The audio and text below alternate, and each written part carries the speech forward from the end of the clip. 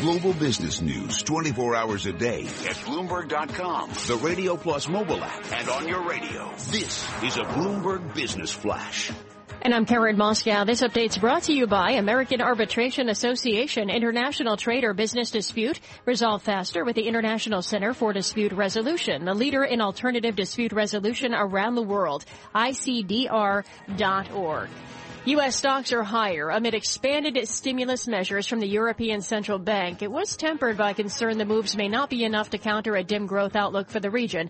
We do check the markets every 15 minutes throughout the trading day on Bloomberg, and the S&P 500 is up 0.3% or 5 points to 1994. Dow Jones Industrial averaged up 0.25% or 43 points to 17,043, and the Nasdaq's up 0.4% or 18 points to 4692. 10-year Treasuries up 1/32, the yield 1.87%. Yield on the 2-year, 0.90%. NYMEX crude oil down 2.3% or 88 cents to 37.43 a barrel. COMEX gold is up 0.6% or $8.10 to 12.65.40 an ounce. The euro, $1.1041, the yen 113.72. Filings for U.S. unemployment benefits fell last week to the lowest level in 5 months. Jobless claims dropped by 18,000 to 259,000 in the week ending March 5th.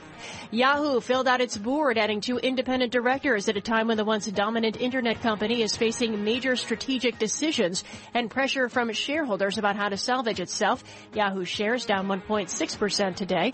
And that's a Bloomberg Business Flash. Tom and Mike. Karen Moscow, thank you very much. Well, here's where we are. The European Central Bank has thrown the kitchen sink at the European economy, cutting all 3 of their interest rates, including the deposit rate, to negative 40 basis points. They increased QE by 20 billion euros a month. They're introducing a new loan program, essentially allowing banks to borrow at almost no cost, or possibly even have the ECB pay them to borrow for 4 years. Not much more Mario Draghi could have done. And what has happened to the euro? It has gotten stronger, now 110.30. Kit Juckes is in charge of following the moves in the markets for Societe Generale, and he is with us now. Kit, for those of us not in the markets, a bit of a head-scratcher, the market reaction. A lot of people noting that Draghi said, we have done an enormous amount and maybe we won't have to do more, and that's enough to turn the markets around? Yeah, at least the initial reaction sense of the market was he's thrown the kitchen sink at it, but he hasn't got another sink. There's no sinks in any other room in the house. And so we took the euro, I guess, 1.5% lower, and we held on to that for a bit, and now we've bounced back. And I think that will, and he's, in a sense, if this is the limit of where they can cut rates to, it's going to be hard for them to do much more on their own. The series of moves that they did look, on the surface, probably better for risk sentiment, better for equity markets. They might be better for the S&P than they are for the euro at this point in time. They are going to put more money in. We are having the prospect dangled in front of us of them continuing to buy a wider range of assets if they need to do more of that over time. But what really took the euro down from the 120s down to this level a year ago was the move to negative rates. And while I think cutting rates further can help, they only cut them 10 basis points, and the hint that maybe they're done on that has definitely paused the market. So if euro-dollar goes lower from here, it's going to go lower because the yield differential between the United States and Germany in particular will probably widen further, and that'll push money towards treasuries. Right.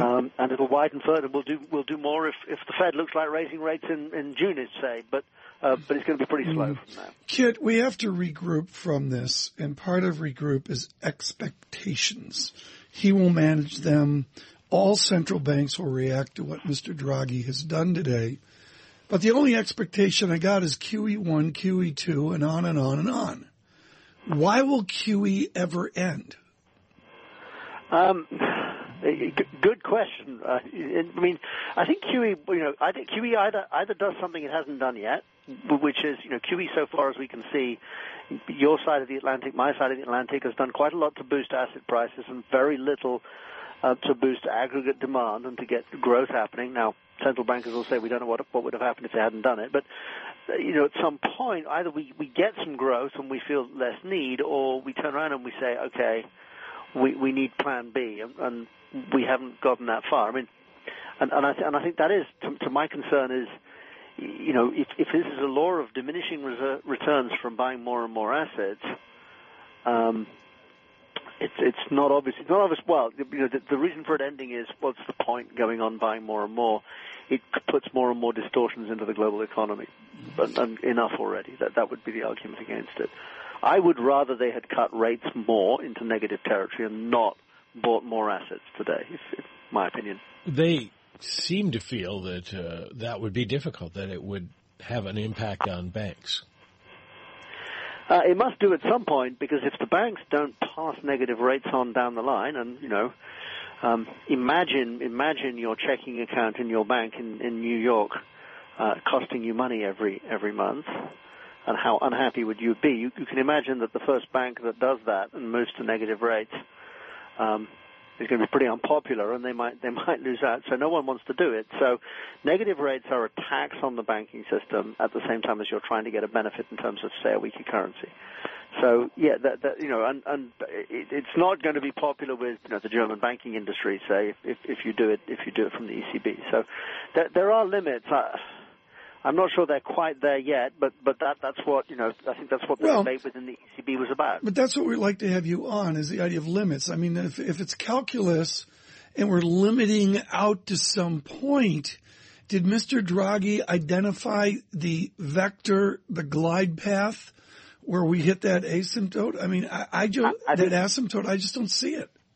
I think he's telling us that, in a sense, and I would have said that he would have had more impact if he'd had more negative rates, but he couldn't get rates further, so he's doing more quantitative easing. Effectively, he's doing the easier thing to do because he feels, within the European Central Bank's governing council, that he's not got the support for putting the pain onto the banking sector.